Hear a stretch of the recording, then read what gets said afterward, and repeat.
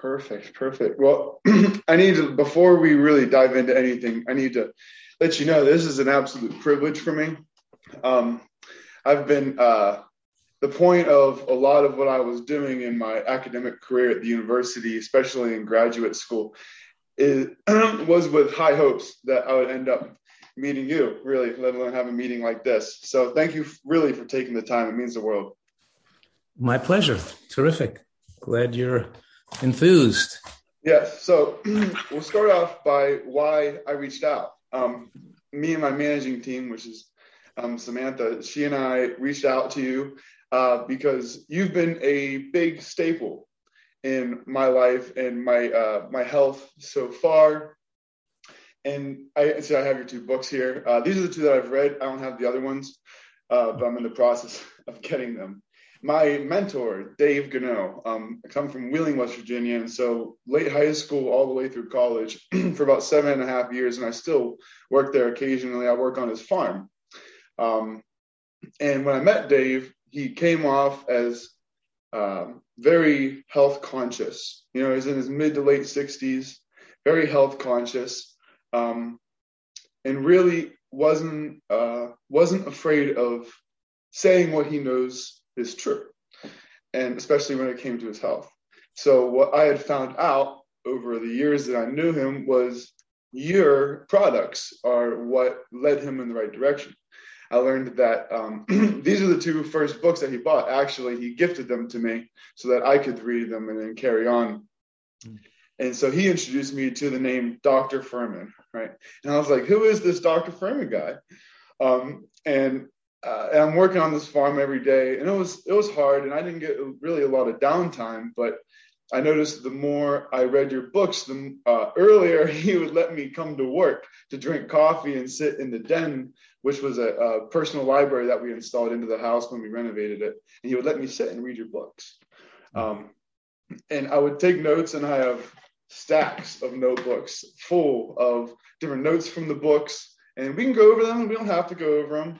But that is what stems, that's what this stems from, and the fact that I'm coming into this meeting and for the first time talking to an individual who has provided me with guidance towards my fitness goals, but successfully after years of trial and error of different supplements and different routines and so I wanted to start off letting you know that this is it's more than just, it's just person to person, but the fact that you're even able to, you want to sit down and have these conversations with young professionals like myself. And even though you have such an in-depth reputation and such a massive portfolio, so diverse in what you do and what you've been successful in, it's almost flabbergasting because I don't even have, I'm just growing to understand. I have a little bit of an understanding, so I can pick your mind, and I'm really looking forward to it. And we can talk about whatever you want, by the way. This isn't, I know what you're an expert in, but you can talk about whatever you want. We can talk about whatever you want too. Yeah. So I have a few talking points.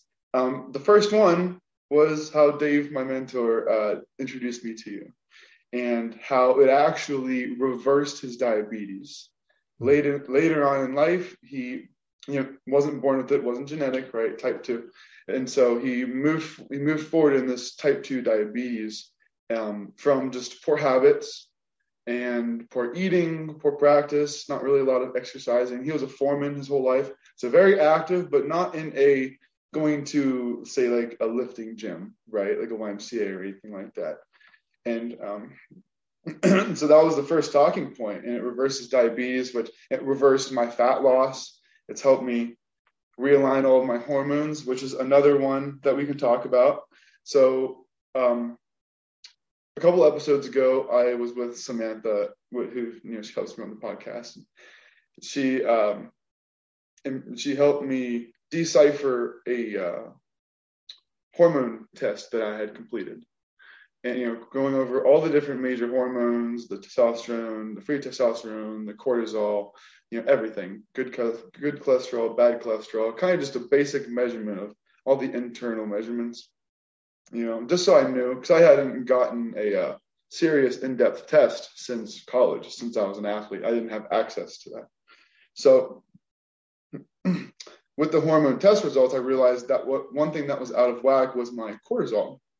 My cortisol was out of whack. And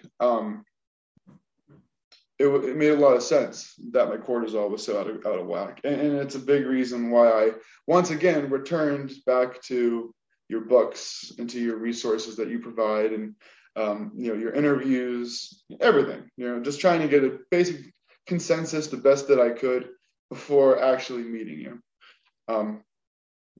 And so that's another thing that we can talk about we'll use me as an example. So my cortisol levels were significantly low for my age, not dangerously low, but enough to the point where it would make a 24-year-old, almost 25-year-old, who's been an athlete his whole life, battling weight gain and battling injuries and head trauma, lots of head trauma. What would you tell an individual like me if I came to, say, your retreat, or I was in San Diego and I was like, hey, Mr. Fuhrman, I don't really have much of a background in what you do, but I've heard you specialize in this. This is what I've done. This is what's happened. What would you tell me? Well, the first thing is I teach people is that we have this unprecedented opportunity in human history to live longer and be healthier than ever before with these modern advances in nutritional science. So much so that we can control the rate at which we age by what we put in our mouth. And we're all having fun doing this.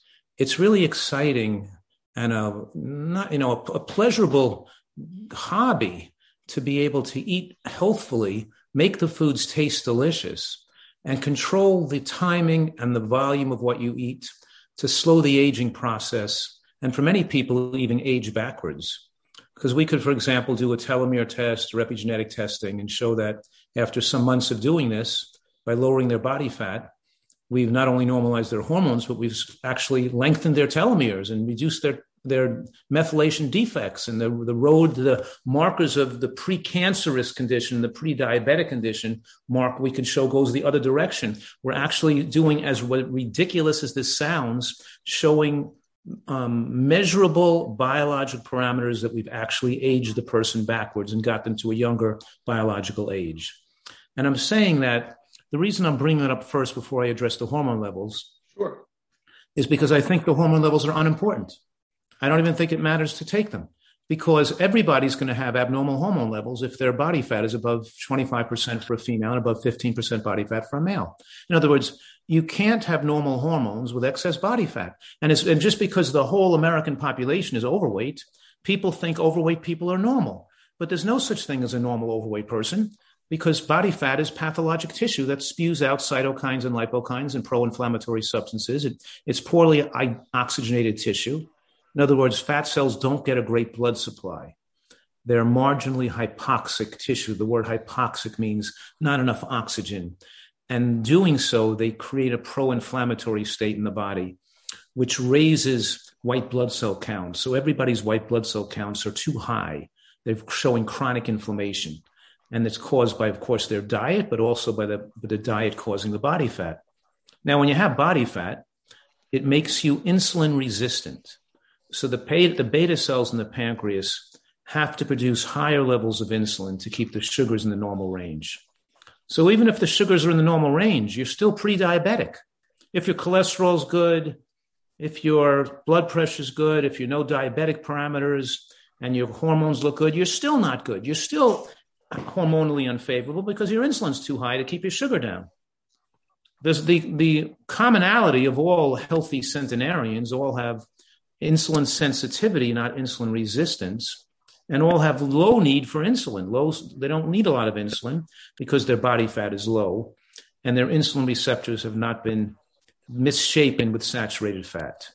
So I'm saying here that with chronic inflammation, with ingestion of foods that don't contain phytochemicals and antioxidants, with body fat that spews out pro-inflammatory substances, it keeps your body in a chronic state of stress. And then your cortisol is going to be in bad shape, but because your body's in chronic stress. biochemical stress, but also your estrogen testosterone ratio and estrogen progesterone ratio are going to be unfavorable both for a male and a female, which means you're going to produce too much estrogen because fat cells activate the aromatase system, which produces more estrogen. The combination of the reactive oxygen species and the extra body fat increases circulating levels of estrogen, which then increases a woman's risk of breast cancer and a male's risk of prostate cancer as well as keeping a man's risk of estrogen testosterone ratio unfavorable. And that's so we're talking here about modulating what we put in our mouth.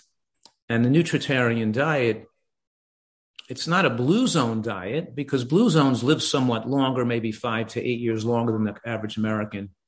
They're eating what's indigenous or what they've eaten culturally in those areas for generations. They live a little longer than most Americans live. But the diets are not as broad in the longevity promoting foods. They're not scientific based. They're just, areas who eat somewhat better than Americans.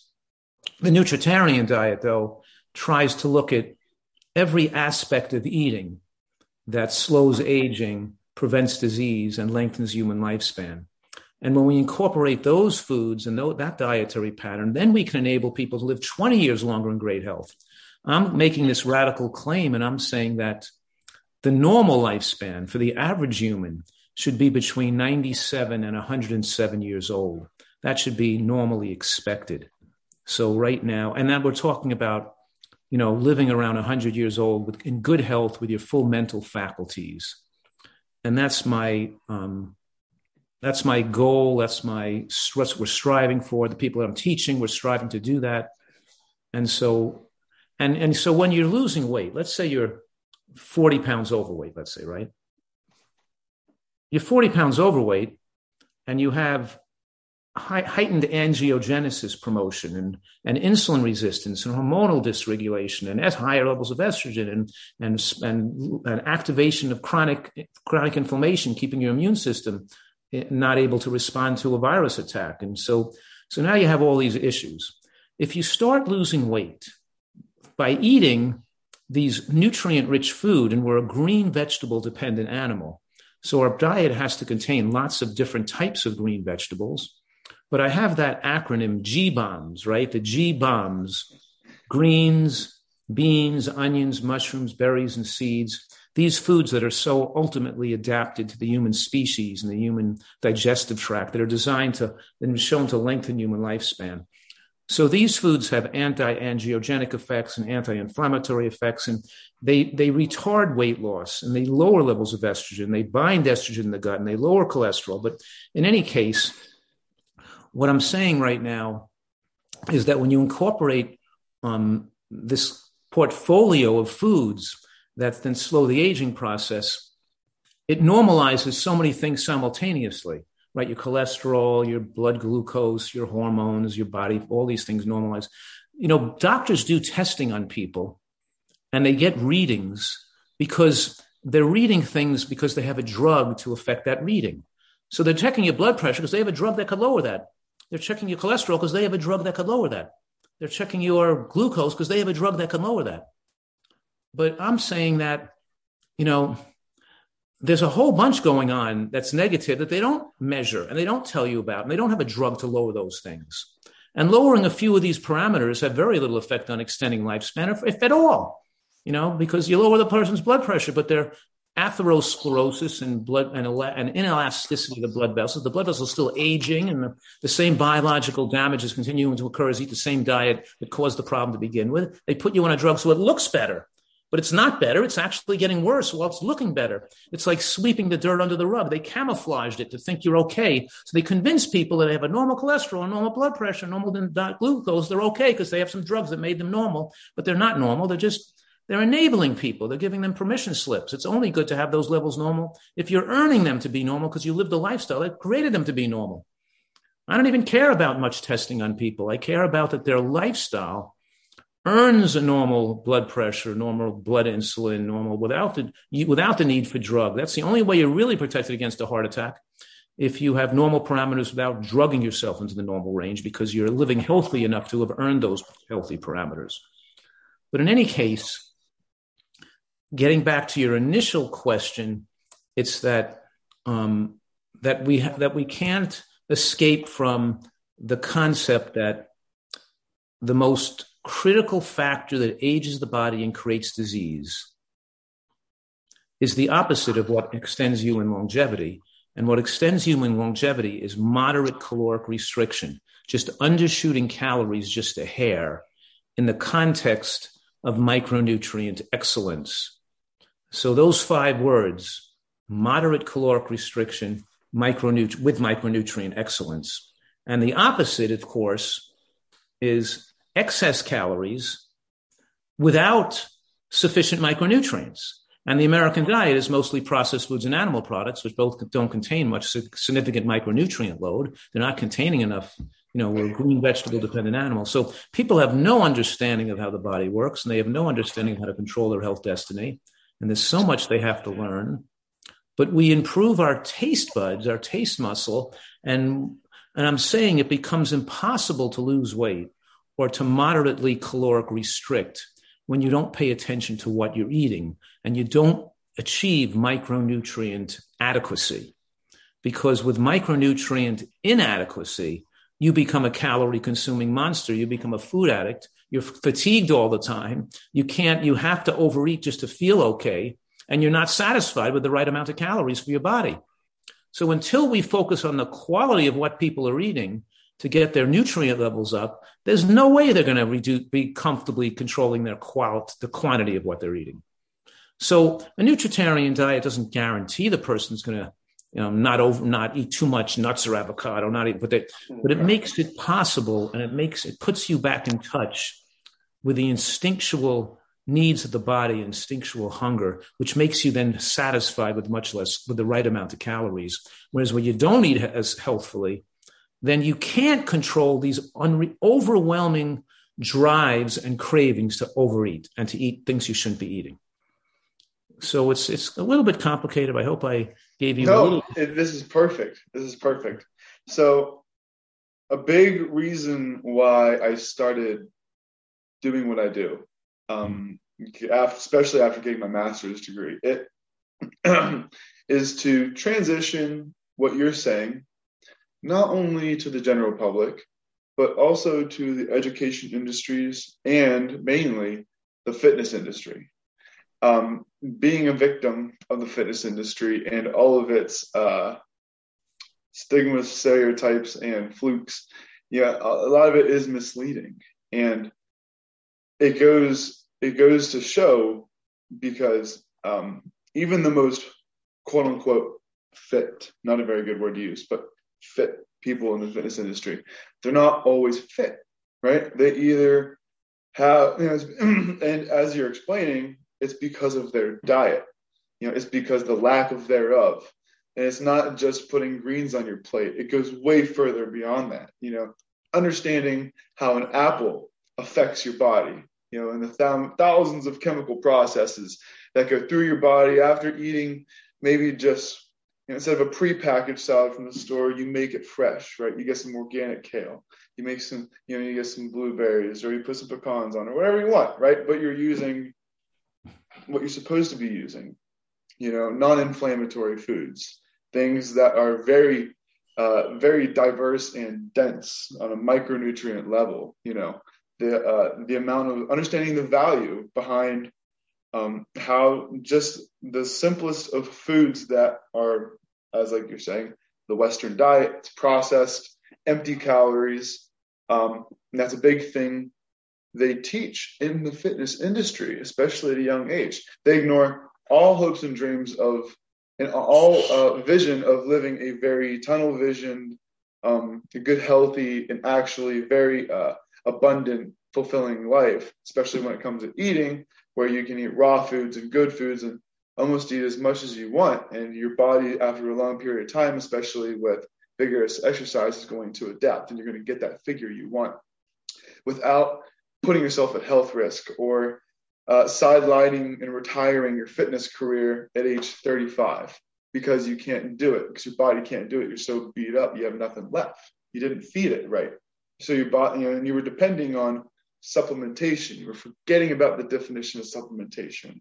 You know, do you know what I mean? Like this, everything that you're saying needs to be transitioned because it will open up the eyes of millions of people in the fitness Well, you industry. think one of the most damaging effects of the fitness and bodybuilding industry has been this emphasis on protein, whey protein, animal protein, trying to maximize muscle growth through raising growth hormones in the body, because that's what excess animal protein does. It raises insulin-like growth factor 1, which then ages people faster and promotes angiogenesis, which then allows cancer cells to replicate as you're maximizing muscle growth.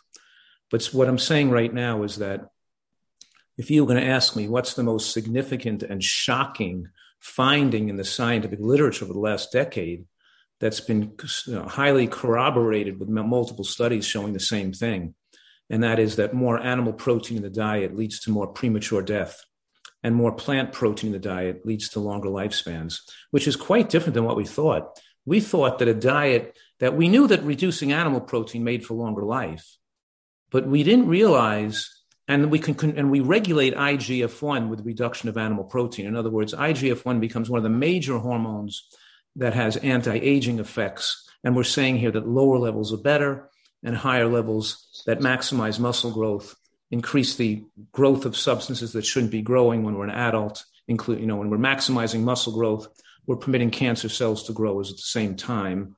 And the shortest lifespan of any profession in North America are linebackers on football teams who have to maximize their growth to successfully be over 250 pounds to get a linebacker job. But in any case, what I'm saying right now is that the shocking part was the fact that higher protein plant foods had such a powerful effect at lengthening lifespan, because the IGF-1 that gets too high with too much animal protein could also become too low on certain types of vegan diets that don't pay attention to having adequate plant protein. So you just can't eat a macrobiotic diet or a fruit-based diet or a potato-based diet.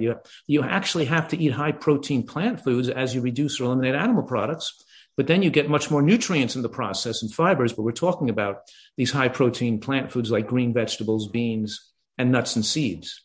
And the other secondary factor was that most of the fat in the diets in modern world come from animal fats and oils, and they're both not favorable fats. We're meant to be getting our fats predominantly from nuts and seeds, not from oils, not from the oils derived from nuts and seeds or grains. So we're saying here that it's not corn oil, it's corn, but it's even that's not even a great food. It's still a grain, but it's not walnut oil, it's the walnut. It's not sesame oil, it's the sesame seed. It's not avocado oil, it's the avocado. It's not flaxseed oil, it's flax seeds that have the anti-cancer effects. That when you eat the whole food, you get a constellation of nutrients that interact with cellular machinery to silence abnormal genes, to stop DNA crosslinks, to remove toxins. In other words, these whole foods contain certain biological compounds that the immune function in our cellular machinery use to self-repair and heal and to keep disease process away. So when we take the olive oil instead of the olive, we're not getting the nutrients nature or intended us to have based on our biological development through the many thousands of years of human development.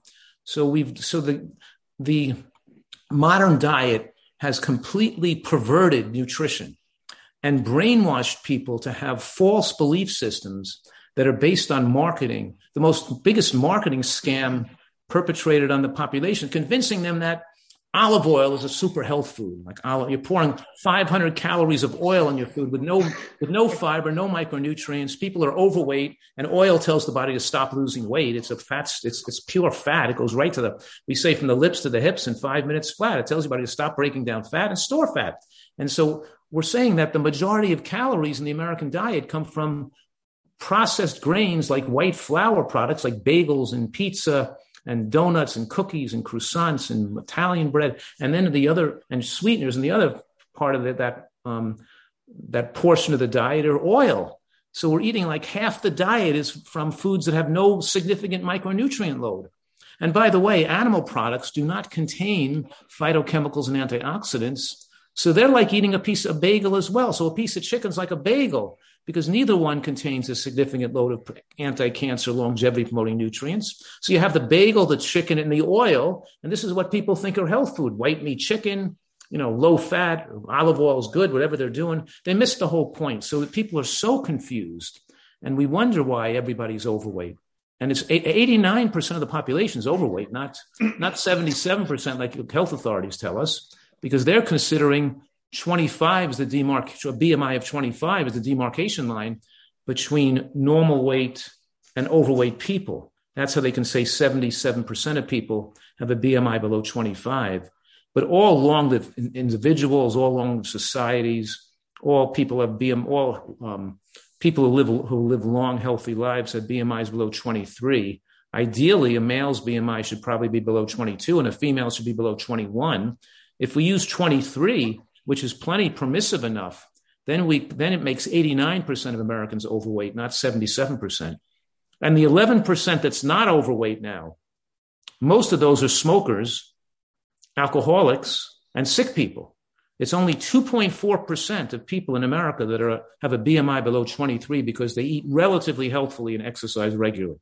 So we can't compare American people or even study them, because studying because what I'm saying right now is if you're normal and not sick, you're supposed to become overweight on American food. And if you didn't become overweight on American food, then there's something wrong with you. And you're probably a sick person or some really severe illnesses because you're supposed to be overweight. The American diet is so dangerous and so, you could say, people are so confused and so addicted to eating unhealthfully that they just their behaviors are self-destructive. And because they become addicted to these foods, they rationalize whatever crazy reason they can find to justify the continued consumption of this self-destructive diet. See, this is mind rattling. Mm-hmm. It is, because every day I worked, no matter where I was at, what gym I was at, what location I was at, everywhere I've been, especially even around the world, outside of the United States, it's always been about, like what you had said, high protein. And you walk into any serious gym, it's, what'd you eat today? Chicken and rice. Yeah. What'd you eat today? Chicken and rice. What'd you eat today? And they'll dress it up a little bit by throwing some avocado oil onto something or mixing it with something. And it's like,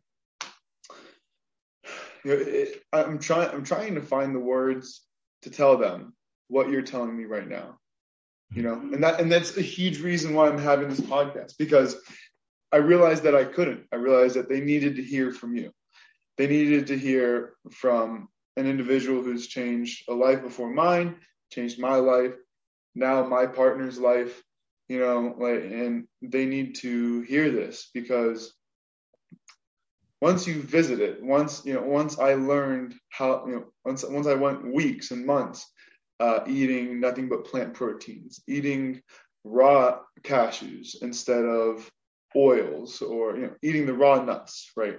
And buying them in bulk. So that I always had them, always kept them in my car, always kept them in the truck. I always took them on the work site with me. Anything that I could do to make sure that every time I had a craving or this or that number one, I disciplined myself, carved myself away from the Western diet, even the healthy ones, and put myself in a position where I could now taste the foods for their real flavor, and I could enjoy foods, and I felt how much better I felt when I ate a good food, and I felt much worse when I ate a bad food. I lived in a household at the time where it wasn't sustainable to eat the way I was eating, because no one else ate the way I ate while I was starting to get into your stuff.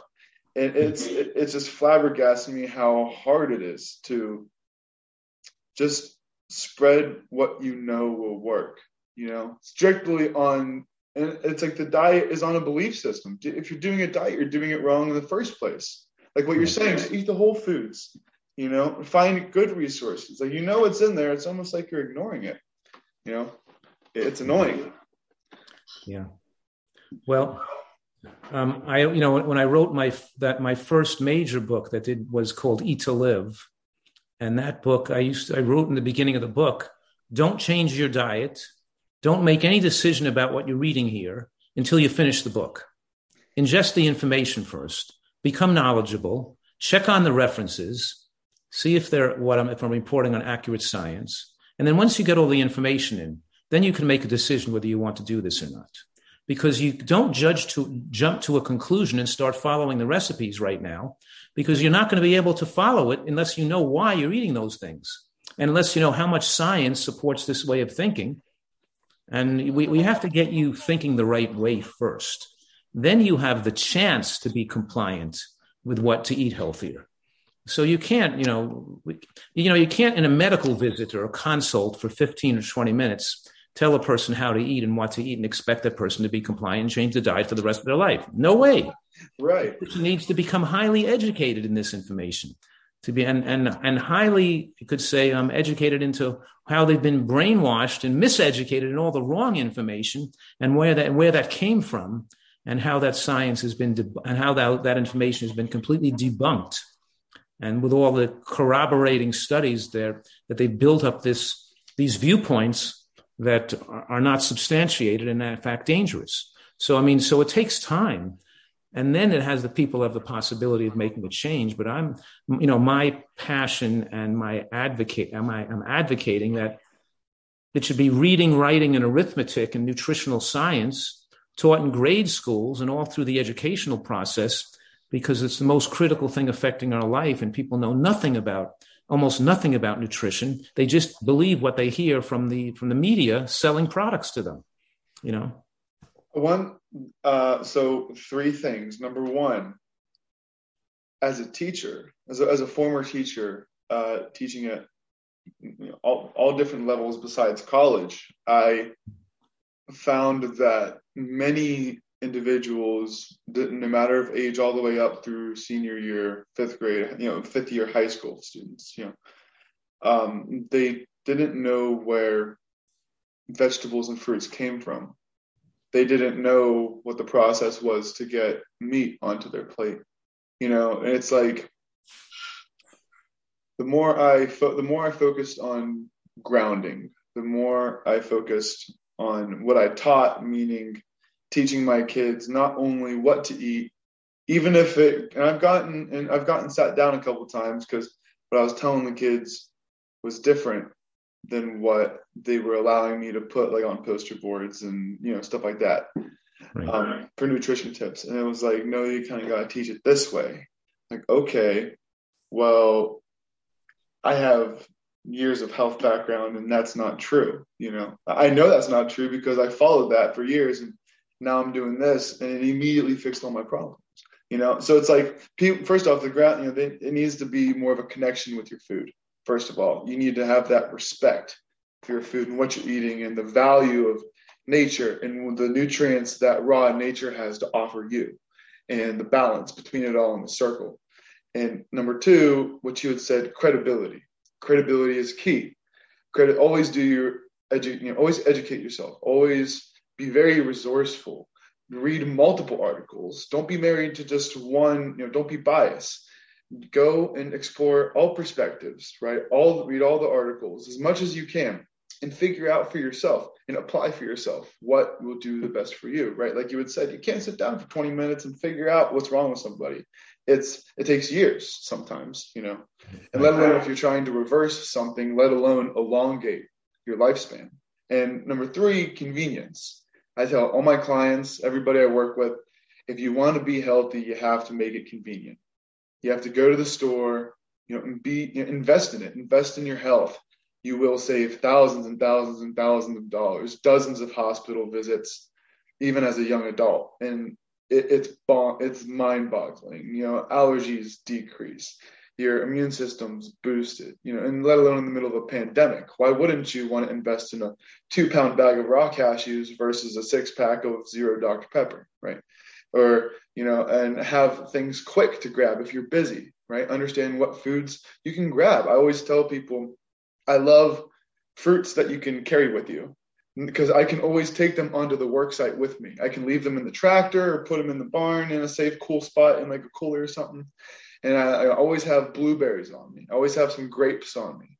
I always have maybe some melon with me, right, that I can cut open and eat like a spoon. It's like a natural bowl. Cut a melon and you have a whole half melon. You can eat it and you're full. You get all those nutrients.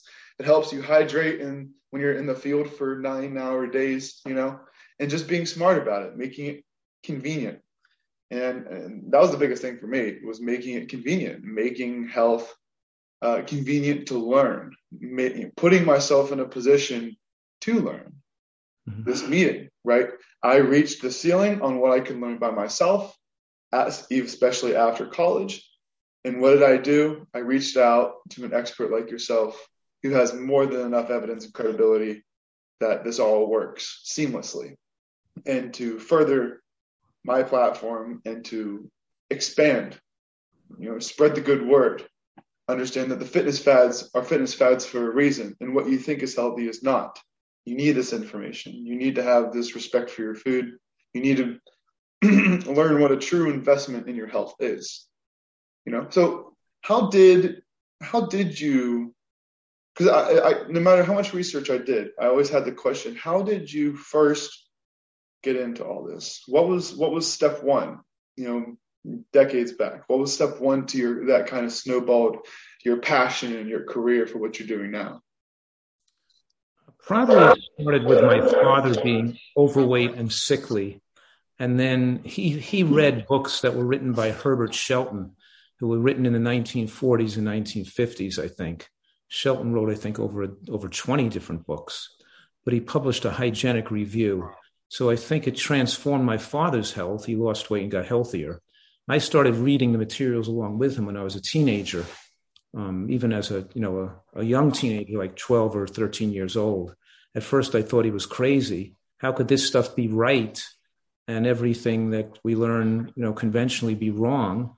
And of course, everything there wasn't right anyway. It was just some things were more insightful, and we're teaching people how to resort to healthy living to get healthy, and not going to doctors and get drugs, and not thinking that these diseases were all based on contagion as right. opposed to the state of the organism's ability to be resistant to microbes. So right now, people think diseases are predominantly genetic or microbial spread, and they don't realize that abnormal genes are silenced by healthy nutritional input, and that there's less, and genetic variability is much less than we thought. And even the weak people with weaker genetics can live to be over 95 years old when they have excellent nutrition. Because it's not just gene silencing; it's the fact that we prevent the expression. The body, you could say, has self-repair mechanisms in the cell, like the antioxidant response element that's fueled by green cruciferous vegetables and other flavonoids that remove carcinogens and fix broken DNA cross-links. In other words, we have cellular machinery that repairs itself if fed properly, and that doesn't work if you don't fuel it properly. But anyway, the point I'm making right now is that you asked me how I got into this stuff. So I went through college. I was a world-class figure skater. I was competing I was third in the world in pair skating by 1976. I was ranked second in the amateur country at 1973. So I was more eating healthfully, but consumed in my athletic career. And then I got hurt, was on crutches for a long time. But in any case, when I left my skating career, I went into my family's shoe business. My father owned a chain of shoe stores, but I really knew my real passion was that nutrition was so therapeutically powerful to reverse disease, and that doctors were advising people improperly to use drugs to treat disease instead of reverse it through nutritional excellence. So my passion to be a physician with a different orientation led me to go back to get the pre-med courses. I had graduated from college as a business and economics major. I went back at the age of 28 to get my postgraduate pre-medical requirements at Columbia. And then I went to medical school when I was 29, almost 30 years old. So I didn't graduate to medical school until I was about 34 or 35. In 1988, I graduated medical school. I graduated from college in 76, didn't graduate medical school until 88. So I had a, kind of like crazy way to get there. But once I finished my residency in 91, I went right out to the bat and started as a family physician, a board certified family physician specializing in nutritional medicine. Right off the bat, it's what I always wanted to do. That's a little bit of a roller coaster of events. That's very true. Figure skating. I never would have guessed. That is incredible. First of all, incredible that you achieved that.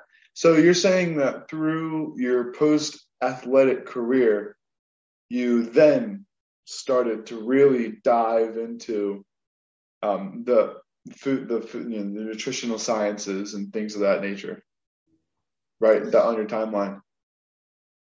Well, I was actually doing a lot of reading on nutrition even while I was a competitive athlete and Right. practicing, so it So wasn't when my career afterwards, was over, it was all through the career and afterwards. And it was a hobby to read everything about nutrition and then realizing that I was very passionate about that. Matter of fact, I met this woman at my sister's graduation party who was actually going to, applying to medical school.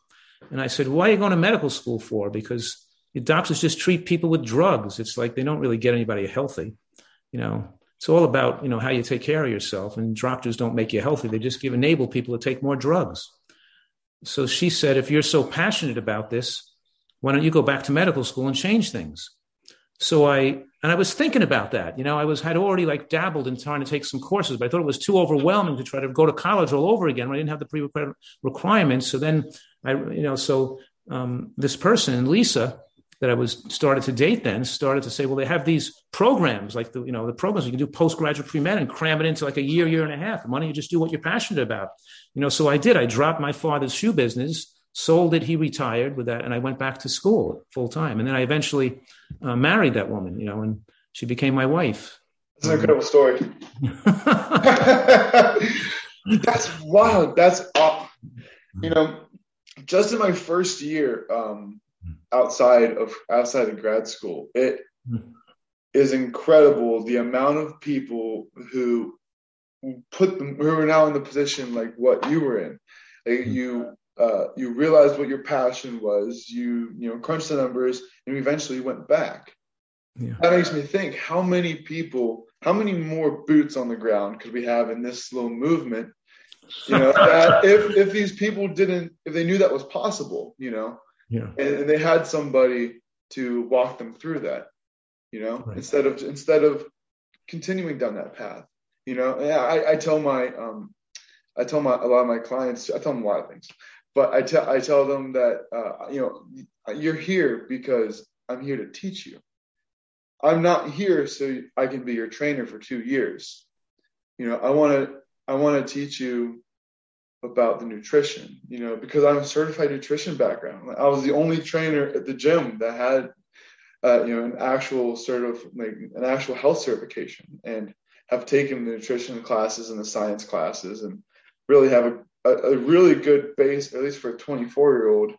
I mean, a really good understanding. When I was, and you're right, doctors fix things. They just fix things. It's like a mechanic. They fix things with drugs. When I was, I want to say I was 21, maybe 21 or 22. No, I was 20. I was 20 years old. I went to see my physician, my family physician. And when I was 20 was really when I started to snowball on the whole holistic nutrition campaign. When I went into college, I immediately gained 80 pounds. Then I lost 100. Then I gained 60 back, and then I lost 50. It's been a wild goose chase. And so once I started down that path, it was almost as if everything that I trusted started to flip on its back. I was seeing my physician, and he asked me what I was doing in school. And I was like, oh, well, I'm changing my major. So my first 2 years, I was a landscape architecture major. And I loved it, but I knew it wasn't for me. And I hadn't found my niche, so I hadn't changed. So after my sophomore year, I had changed that summer.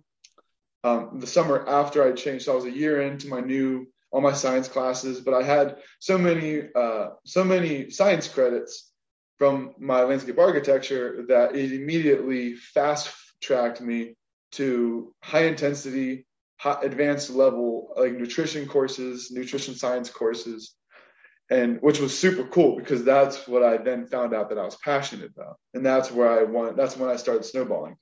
And a year later, I was introduced to you, but I asked my family physician, I think, a few health questions. And he was like, yeah, I don't really know, but I'll get back to you.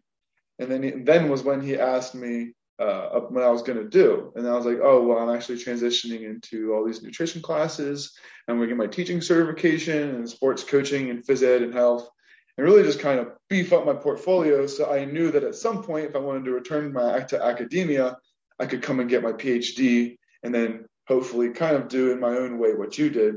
And when I left, I had realized that because afterwards I got a phone call from a friend, and he asked me about some meal prepping questions and some food questions. He was at the grocery store, and we were helping each other at the gym. And I was giving him nutrition tips. He had a lot of injuries, and they were helping, get the inflammation away. And after I got out, it was ironic. I had realized after the phone conversation that he and I had both realized that I knew more about nutrition than my doctor did, and that concerned me. Because this doctor was ordering me to get blood work and, referring me to different people for all of my athletic injuries. And it was almost like, is the credibility gone? Am I making sense? It's a rabbit hole for me to go down because I don't get to talk about this with many people, because by now they're like, Alex, you're crazy, but it's true. It wasn't after I have a different viewpoint, to a degree, because, I think that people shouldn't have the expectation that their physician knows anything about nutrition more than their lawyer knows, or their postman knows, or their plumber knows. Yeah. They just know what they read in the public, what they've been socialized to believe in. They have the same information as everybody else. They're not trained in nutritional science. They're not pouring through all the scientific data on human nutrition. They take maybe one or two courses about vitamin deficiencies in their medical school training. Then they leave medical school. They're engrossed in residency programs that occupy them with people on the brink of dying in the hospital under stressful situations. And they got out of that and they open their practices and they become drug dispensers. They're not knowledgeable about it. And who do we care if they're nutritionally knowledgeable anyway? They're not going to have the time to spend with you to teach you about nutrition. They're not a teacher. And who cares if they know about nutrition? Because at the point, if they're, you go to you have lung cancer. Okay, you don't tell a person to quit smoking after they get lung cancer. You try to get them as a kid not to start smoking. So what good is if it's the American Heart Association is so utterly ridiculous. They say, if you have heart disease, cut the salt down to 1,500 milligrams a day. If you have heart disease, you're supposed to wait till you have the disease, and then you're supposed to cut down. You're not supposed to have your whole life be avoiding the things that cause disease so you don't develop it in the begin with. The whole thing is ridiculous. You don't wait till you're sick to go to a doctor to get taught about nutrition. You should be eating nutrition so you never have to go to a doctor. You never have to get sick to begin with. Why are doctors the caretakers of nutritional knowledge? It should be but in any case, I'm saying, you have to live in a manner to avoid the need for medicinal substances. The first thing we learn in medical school is drugs are toxic. They're poisonous. Most of them cause cancer. And we want to, and first in lifestyle medicine, to avoid the need for drugs in medical care is the foundation of good health care. Not treating people who are already getting sick with a poisonous drug. I always say, I don't go to doctors. I don't even go to myself.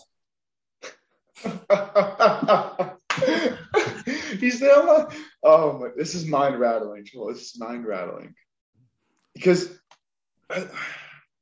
you're right. I'm saying here, just to be clear, that the same nutritional excellence that gives us the ability to live healthy to 100 and extend human lifespan is therapeutically effective to get rid of people's psoriasis, to normalize their blood pressure, to remove their diabetes, to melt away their heart disease, to get rid of their headaches, to get rid of their multiple sclerosis, and to get rid of their fibromyalgia and all these and chronic migraines. All these things that are plaguing these people running to doctors to take pills could have been reversed through nutrition, and they wouldn't have needed to take all these poisonous substances that suppress symptoms. Right. Symptoms are not the problem. Symptoms are the manifestation that are activities of the body to deal with the pathologies.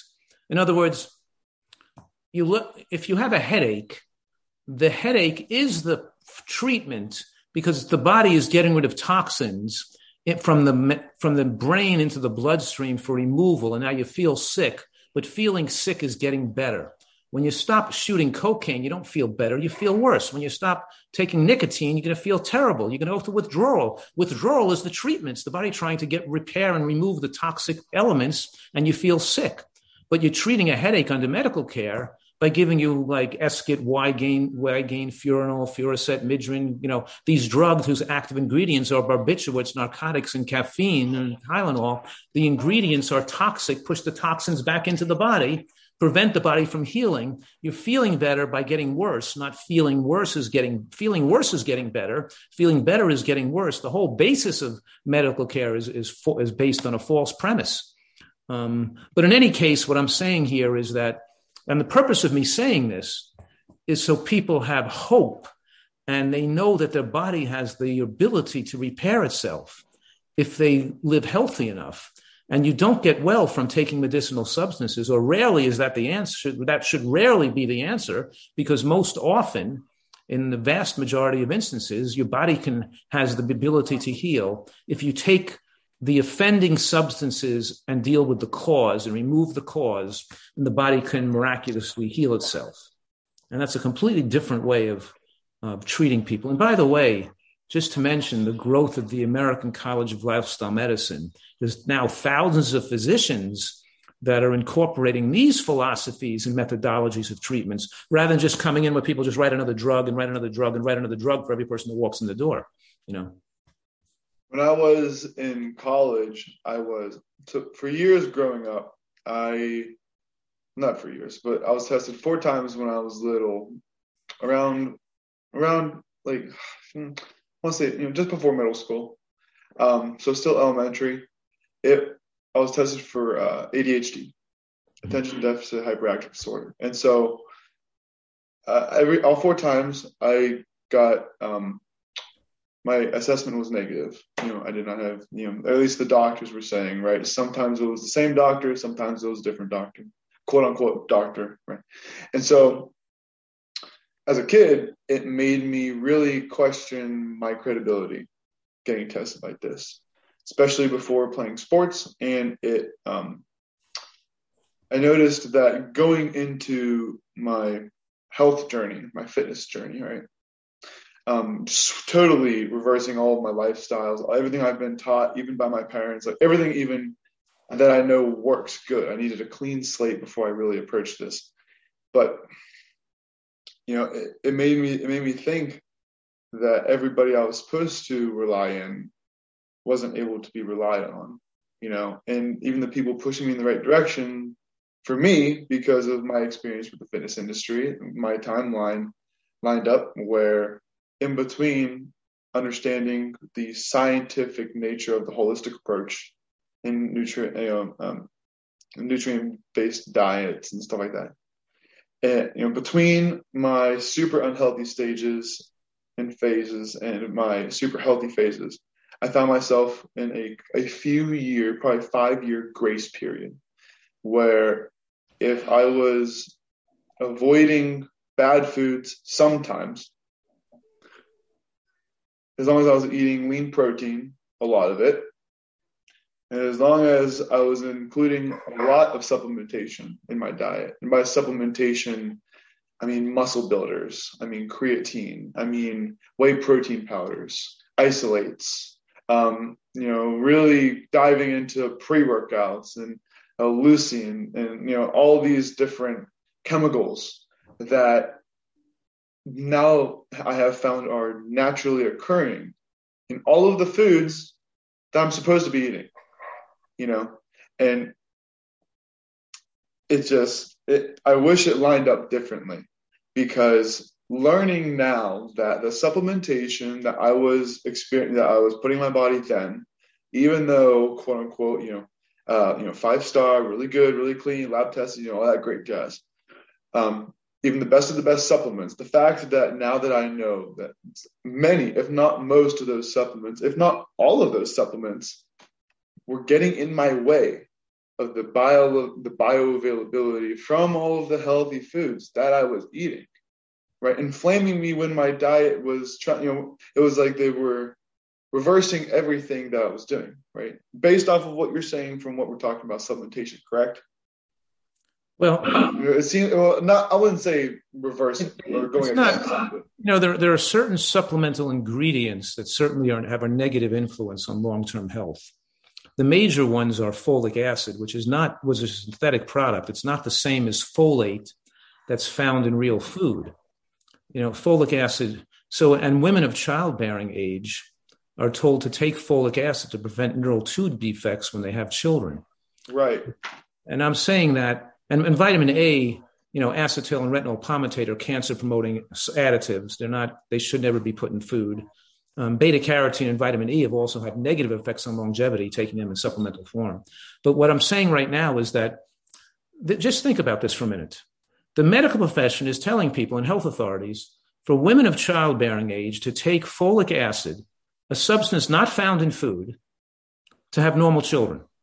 Now we know folic acid increases risk of breast and prostate cancer. Right. And now that it's a permission slip, it enables people not to have to eat green vegetables and beans because green vegetables are super rich in folate. So instead of telling people to get green vegetables to get real folate, doctors don't want to know anything about nutrition, don't want to tell people about how they should live. They just want to give them a pill. They just want to sell them a drug. So they sell them a drug instead of having them eat green vegetables. The outcome of that is that women don't have to be conscious of eating green vegetables. They can keep eating fast food as they take their folic acid pills. And that causes an epidemic of childhood cancer. And the major cause of death in children today is, other than accidents, of course, and suicide, the major cause of death in children is acute blastocytic leukemia. And it's linked to the lack of green vegetables in the mother's diet prior to conception, not just during pregnancy, but even 2 years prior to conception. And the consumption of luncheon meats and processed meats also increase the risk of childhood cancer. And we're talking here about this explosion of autism in children, of attention and learning disabilities, of infections and allergies, and of course, childhood cancers being linked back to the mother's diet. And so instead of using this folate deficiency in women because they don't eat enough vegetables, instead of using that as an opportunity to educate our population on the importance of eating vegetables to get folate, which then prevents neural tube defects, heart defects, childhood cancer, and a host of other issues, instead, we sell them a pill and make people think like they can't have a normal pregnancy unless they take the synthetic pill made from petroleum. It's the most ridiculous and backwards way of thinking, and people accept it like some crazy religious cult. And they believe anything they're told, right? And they don't even think logically. Yeah, no, you're 100% correct. Wow. Just wow. It's overwhelming. Yeah. You're right. It's like a religion. It's a cult-like activity. And if you don't follow it, they're getting pressure and being put under social ostracized, they're ostracized, social pressure. You're not going to take folic acid. You take a chance on hurting your child. What are you talking about? Our human body isn't designed to have a normal child without taking a synthetic pill. What do you need? And by the way, people who eat healthy, their levels of folate in their blood are super high, even above the normal range. Why don't you get a blood test and see if you need to, if you're folate deficient, but maybe your folate's too high. What are you taking a folic acid pill? It's absorbed too readily into the cells and drives cellular replication. So the whole point is it's all nonsensical. It's all based on confused science and money and making money and selling people pills and making them believe in this system where your health comes in a bottle of pills, not from nature, This is, yes, of course. I really couldn't say it any better than you are right now. So in my search for trying to understand how to teach individuals about what you're saying right now, especially in the fitness industries and in the education industries. I see flaws in both. Heavy, life-threatening flaws, because I can now see 30 years down the road. I can now see, with the long-term effects, and I can feel the short-term effects. And it's like, yeah, they call you crazy. They put a dunce cap on you and they just kick you in the corner. So, and it's not, we don't want to make it mainstream. I never wanted to come on here and, I wish for you to come on because I want to promote what you're teaching. I want to give credibility to the words. I want to I want to expose everybody who's not already exposed to these things. The fitness industry right now is on a kick. And by that, I mean they're on a kick where, number one, everything's becoming less corporate, more personable. And number two, everything's becoming more health conscious. And I mean that in quote unquote health conscious.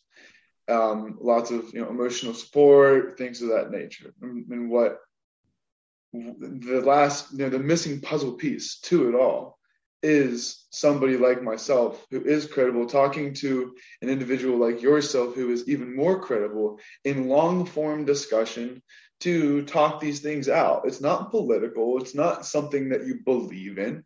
It's not, it's what it is, understanding what you are, what you're made of, what the how everything acts, even just on the basis what everything does for you. What basic vitamins are in kale and spinach? What basic vitamins are in an orange? You should be able to go around the grocery store and name the basic fundamental, the fundamental ability of each individual item. Even just the basic ones, the fruits, the vegetables, the proteins, right? The carbohydrates, the sugary things, understanding how the sugary fruits affect you in a certain way, besides standing beside how refined sugar, and powdered sugars and things of that nature, processed sugars, how those affect you and the difference between it all. Honey versus candy. And in looking for credibility, I actually found a couple of documentaries on Netflix. One of them, I think it's called Game Changers, I think is what it's called.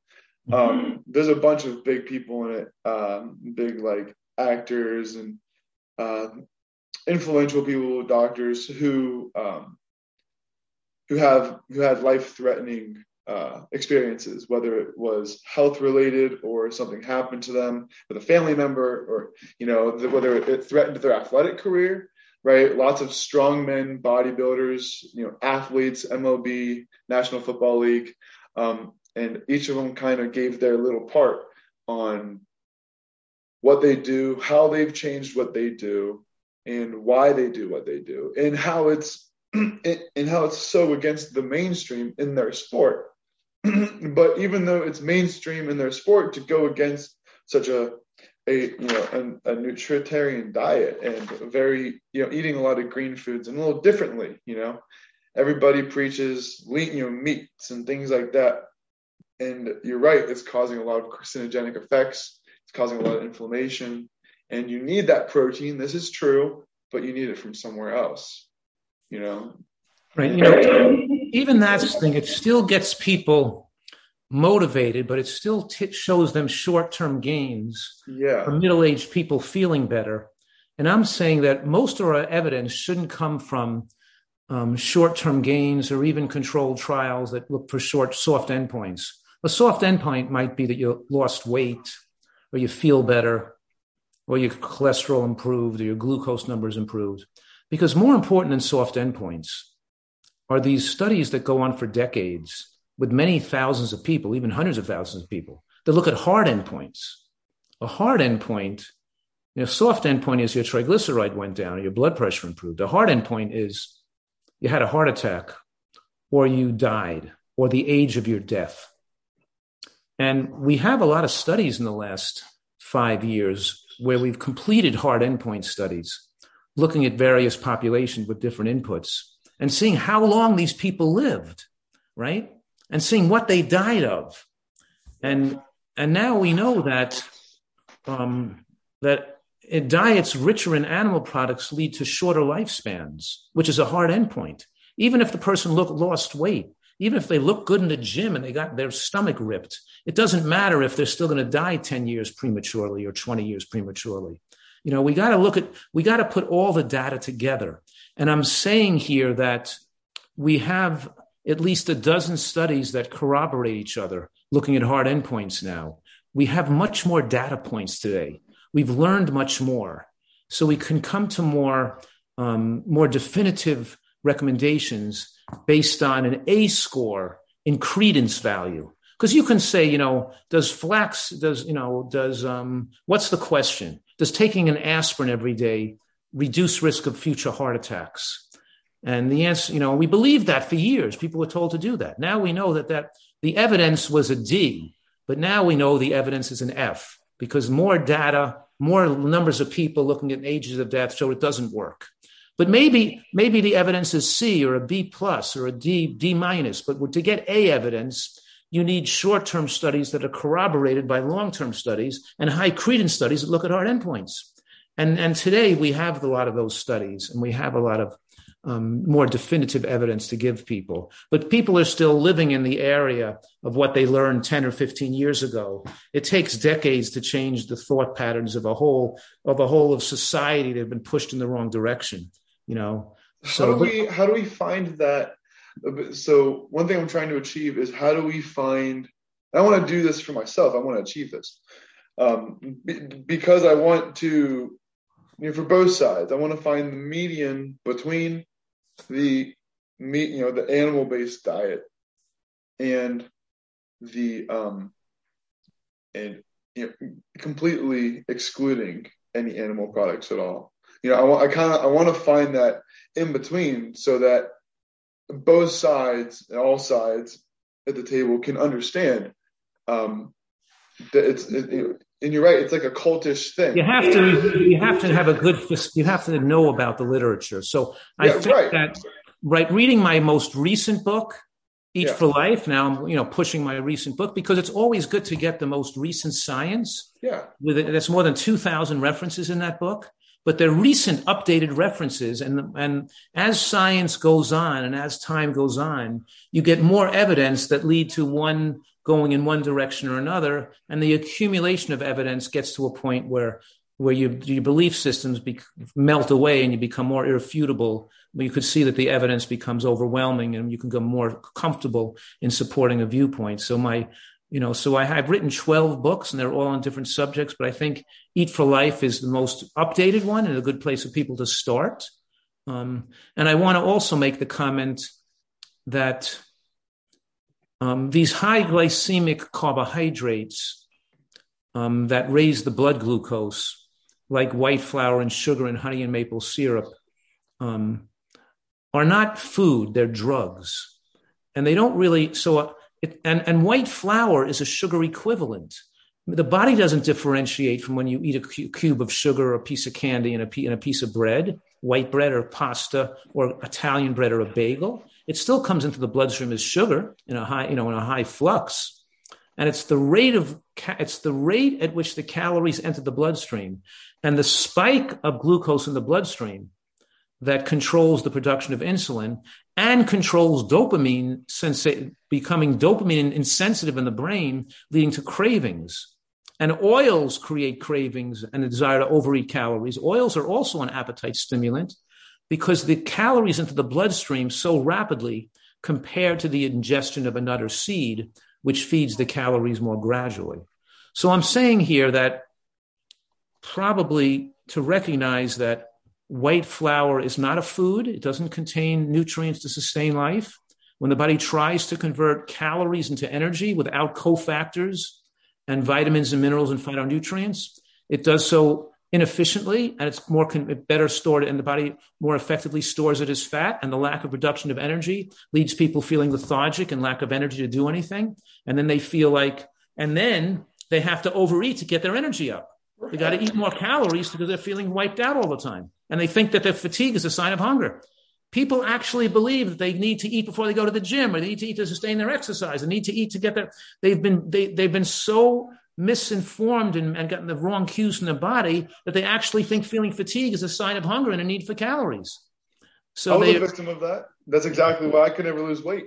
Yeah. To prove that. And so one of the talking points I actually wrote down was fasting, because through reading your books, and I've done a lot more research than these are just the physical books that I actually have. But right.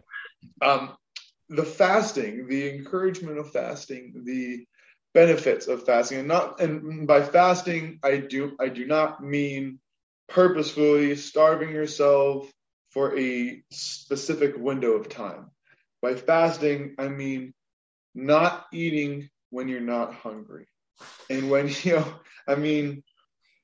it's, understanding that it's okay not to consume. And that means no consuming any calories at all. No, right. Like you said, no oils or anything like that, no snacks. You're just drinking water, maybe sipping some room temperature tea, right?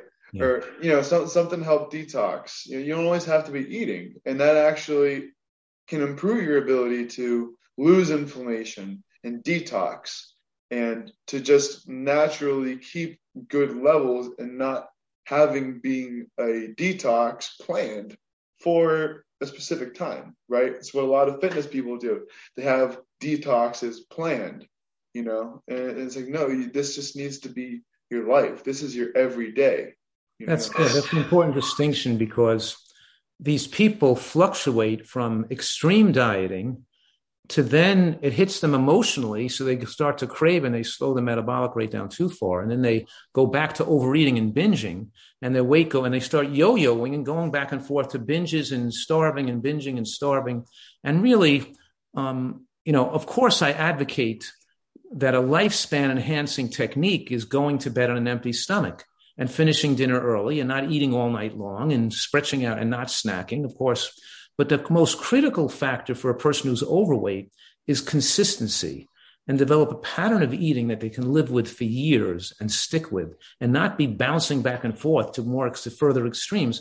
And that's why I try to get people to steadily lose weight and not to go on an extended fast or a juice fast or do something that's too radical, because invariably they're going to bounce out of that with overeating and weight regain. I want them, overweight people, especially people who have a tendency to an addictive relationship with food, to develop a pattern of eating that works for them, where they're losing at least 2 pounds a week, and they keep losing at least 2 pounds a week until they reach their ideal weight. Now, we have lots of people that come to our retreat here for a few months that lose 3 or 4 pounds a week. I just have a guy here now who just lost 51 pounds in 1 month. So we lost, and I said, 51 pounds in 1 month. Yeah. And I said to him, you're not going to lose 50 pounds the next month. And certainly don't even shoot for that, because we want you to maintain this. We want you to go home living this way and not to be so extreme that you're going to bounce out of this. Then he said, you watch me, I'm going to lose another 50 pounds. I said, no, but anyway, I don't want you to lose 50 pounds, but he's, what's that? That's not the point, right? Yeah. Not the point is how fast you do it, of course. But, but in any case, he's still very overweight. But the point is he's here for an extended period of time, for at least 3 months. But he's learning how to live, how to eat, and so he loses steadily weight. So he knows how to reproduce this, to live this way for the rest of their life. And most people, the first month they lose 15 to 25 pounds. The second month they lose 10 to 15 pounds. And thereafter they lose 8 to 10 pounds a month until they reach their ideal weight. So 2 pounds a week of weight loss is the minimum acceptable weight loss if they're significantly overweight. And if they're not losing 2 pounds a week, then they're probably not eating healthy enough, and they didn't grasp the concept and understand how to eat this way. And I'm also explaining to people that when you lose weight, you're reducing insulin resistance, you're preventing inflammation, you're reducing your risk of a heart attack by 1,000-fold. So let's say you lost 50 pounds, right? And you're tremendously reduced your risk of death. But now you go to Las Vegas or on a cruise ship and you gain back 10. Now you're still 40 pounds down. But after gaining back 10, you're at higher risk of disease, death, or a heart attack than you would have been if you were 50 pounds overweight, because the rapid regain of weight is accelerating juvenile plaque, inflammation in the blood vessels, the stickiness of the platelets, putting on subcutaneous, visceral fat, not subcutaneous fat that's more saturated. So it's the rapid regain of weight that completely discombobulates and puts you at high risk. Most heart attacks occur during Christmas and New Year's and around holidays and people when they come back from vacations. So it's the binge eating and the regain of weight that's so dangerous. So we're advising people that, yeah, you have to lose weight and you're a nutritarian if you're at your ideal weight, but you're also a nutritarian if you're overweight and gradually losing weight towards your ideal weight. And you have better blood parameters for it. But the minute you start gaining again, everything goes kaput, and the blood test, the inflammation goes the other way. So we want people to, be moving in the right direction and see this as a complete lifestyle change. But they spend a long time here because they understand, they learn how to make it taste delicious. Yeah. They're not eating thimble-sized portions of food. They can't maintain. So what all does your retreat entail? I've been fascinated by the thought of your retreat for years, ever since I learned about it. What is exactly your retreat? If I was to sign up for your retreat, which I do want to take your retreat, I do want to come. How would what would that entail? Well, we don't accept people to come who are less than 30 days. So 1 month is the minimum stay. Right. And I encourage people to stay 2 or 3 months because it's like cocaine addiction. When people are overweight, they have they're practicing self-destructive behaviors chronically. And they always have a rationalization or excuse why it's okay to behave in a manner that's not in their own best interest, right? Right. So we have to tell them teach them how to make every day count and every meal count and every mouthful count towards their future recovery and health, and retrain the taste muscle, retrain their food preferences, and educate them as to how food addictions develop and how you get rid of them. And so we get them a completely different way of seeing food, where they're actually seeing eating this way as a way of getting heightened pleasure, heightened happiness, controlling their health destiny, and ultimate protection against getting medical tragedies happen in their life. And they leave here with the skills necessary to continue it at home. So ultimately, the purpose of being here is to master the plan so you can learn how to live it when you're home, right? Because people go to these health retreats, right? And they just live on sprouts, or they just live on juices, or they just and they go home and they gain the weight back. And they have no intention of living that way for the rest of their life. They're not going to stay on sprouts for the rest of their life. There's no way they're going to maintain that. It's like, it's too extreme, even though they're going to lose weight while they're there. So this is a little different. That's why I opened it, a little different purpose, because there were so many people that have these issues that were causing them to be unable to lose weight and unable to get healthy. And so they come here and they're under my medical care. They're weaned off their diabetic drugs. They're weaned off their high blood pressure medications. They don't need them anymore. Their medical problems melt away. And when they leave, they have the confidence now to take care of themselves and to enjoy living this way. So I'm passionate, as you can see. I'm excited about what I see and what I do. And it's a really fun career, What you do really is, you're the first person I've met where what you have achieved and what you push to achieve every day is pretty much on a separate timeline in a different life exactly what I want to achieve. And I think that, especially from being an experience, not experience, but from being an educator, I feel like even parents who don't need this training, I feel like they need to come to your retreat. And, because I feel like parents, and I don't feel like it, I know from being in the schools, from being in the gyms, from being in the communities, from being in athletics, from a preschool level, all the way to teaching Division I athletes who go pro, and I'm required to teach those kinds of individuals throughout all of my different labs for teaching and stuff. And it's just, I feel like they need to know the most of what you are preaching. They need to learn how to cook the food. They need to know how to pick the foods. They need to know the basics, right? What you offer at this retreat. And I will go above and beyond my whole life, because it's what I'm passionate about, is promoting things like this, retreats like this, people like you. And I had somebody the other day, because once we had solidified the date for this meeting, I was super excited. And naturally, everybody close to me, everybody around me at the moment knew. I kept it a secret for the most part. But I was like, this is huge, because you are the embodiment of everything that I've been preaching throughout my fitness career so far. And it's the embodiment of credibility, and the fact that you've gone to as far as creating a massive, it's like over 100 acres, right? Isn't it huge, your retreat? No. How big is your retreat? How big is this? I have 120 exotic fruit trees, though. But that's still way bigger than anything I've ever experienced, anything that anybody around me's ever experienced. That you have the fact that you have a physical place. Yeah. It would come. The fact that you have stories of individuals staying in your basement, right, for summers and months. And when I was younger, I tell those stories. Well, my wife and I put patients in our basement. Yeah.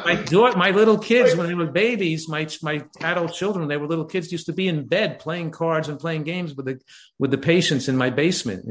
That's healthy. That's what this holistic approach is. You're supposed to be able to, like, that, the trusting and the respect part of it, and the understanding that not only did you have the ability to take somebody in like that, and you had the investment and the passion to take such a course of action, on another part, from another perspective, that other person, these other people, whether in your house or outside, whoever comes to your retreat, whatever it is, they now have an experience where somebody else, formerly a stranger, you've genuinely crossed paths with that other person, that other soul, and they are reaching out to you to help you, and they're willing to bring you onto their property and meet their family, and get grounded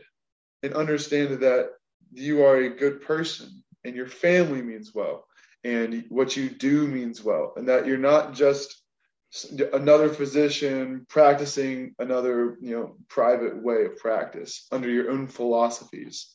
You know what I mean? This is the approach to what you're doing is, on a human level, it's life-changing.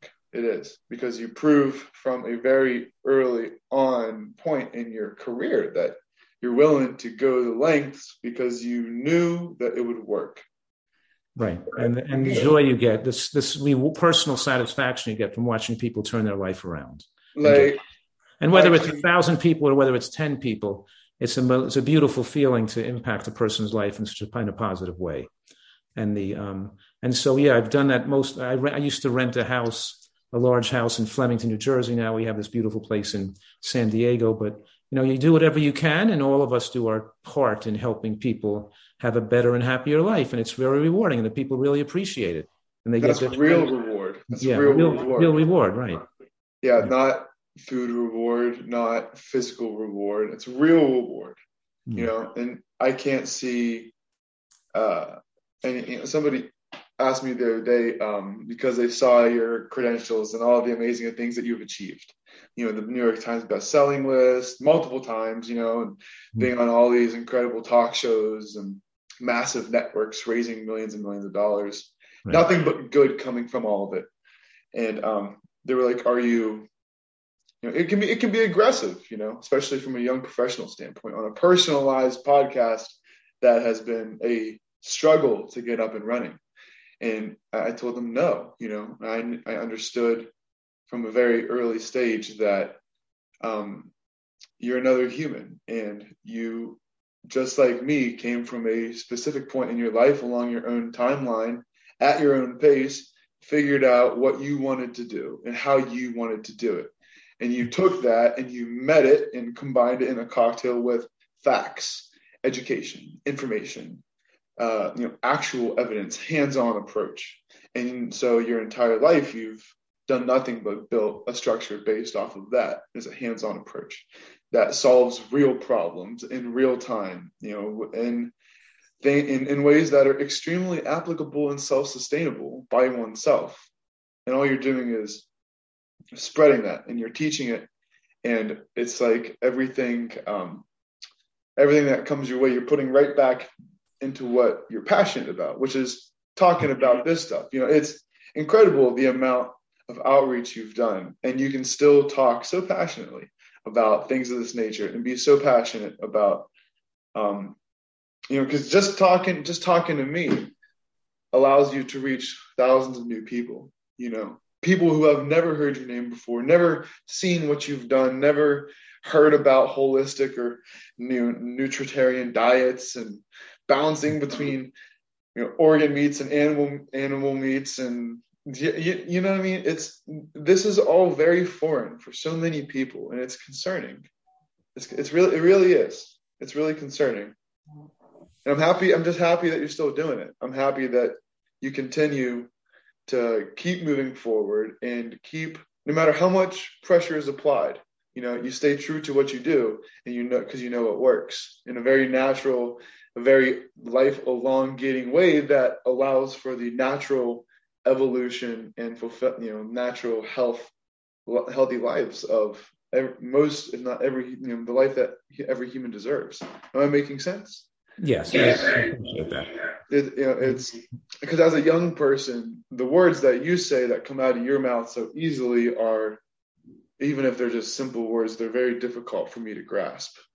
They are, as a young professional, because all I see is the ground, and all I experience are individuals who do not see eye to eye. And I realized early on that the questioning of credibility is going to be very intense, especially starting off. And so seeing an individual like you, where credible professionals, right, are doing studies and things of that nature. There's a study for everything now, right? Right. There's a study for everything. And I just want to find that in between. And that's part of what I've tried to do is develop tools for people, educational tools, whether it's videos or books which is on your website too, right? Yeah, sure.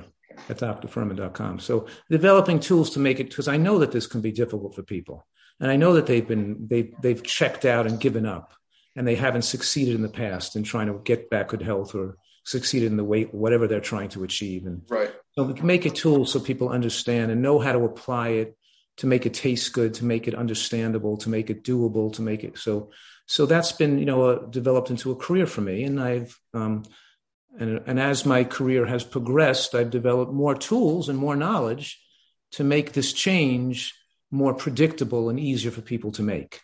And so I could help other young doctors and young professionals like yourself can benefit from my buildup of work I've done to help, including like a booklet of what to eat when you have autoimmune disease or something, or right. So I've worked on that. And so that's been, and now that I have this retreat here in San Diego, it's really beautiful for me. And I love this hobby I have of gardening and growing trees and stuff, but I'm still having fun and staying physically active, and I love to do sports and things. And to me, it's a hobby for myself too, because I like to stay physically fit and in great shape so I can enjoy doing sports that I love, like playing tennis and skiing and stuff, I would.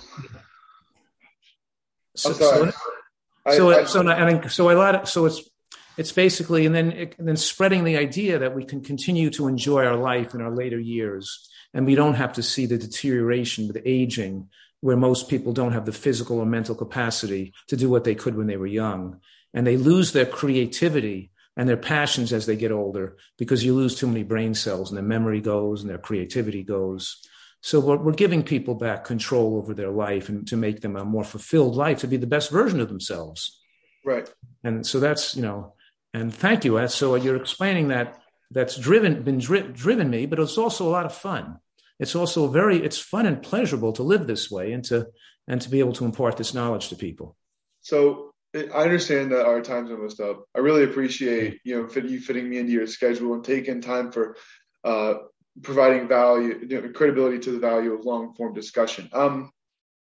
Moving forward, before we skedaddle, number one, I would love to keep in touch with you and, continue down this, build a relationship with you and promote what you do, and to continue to, even just personally go down this path. And the fact that you've spent the time with me today already answers so many questions that have baffled me, even just personally. How do people find you? I understand you have an Instagram. I understand you have a LinkedIn, or your all of the podcasts and things that you do. How do you have a drfuhrman.com, right? Yeah, the simplest thing is just go on the website, drfuhrman.com. And if people who need to communicate with me about like medical conditions, they can also either join the member center too and communicate with me through a forum I have where I give people personal advice there too. But so there's an Ask the Doctor forum there. But I have a lot of information, free information there on the website, and they can have some options of how to get more into this. But yeah, well, thanks for the interview, and I'd be happy. Thank you so much. Really glad to be instrument to have to be able to accelerate or your participants, the people you're involved with, and yourself, and glad to contribute to all that. Well, wish you all great health. And you too. Thank you so much for everything you've done, everything you will do. I'm sure we'll be in touch. Thank you so much, Dr. Fuhrman. Take care. Everybody have a great day. Bye-bye. Bye.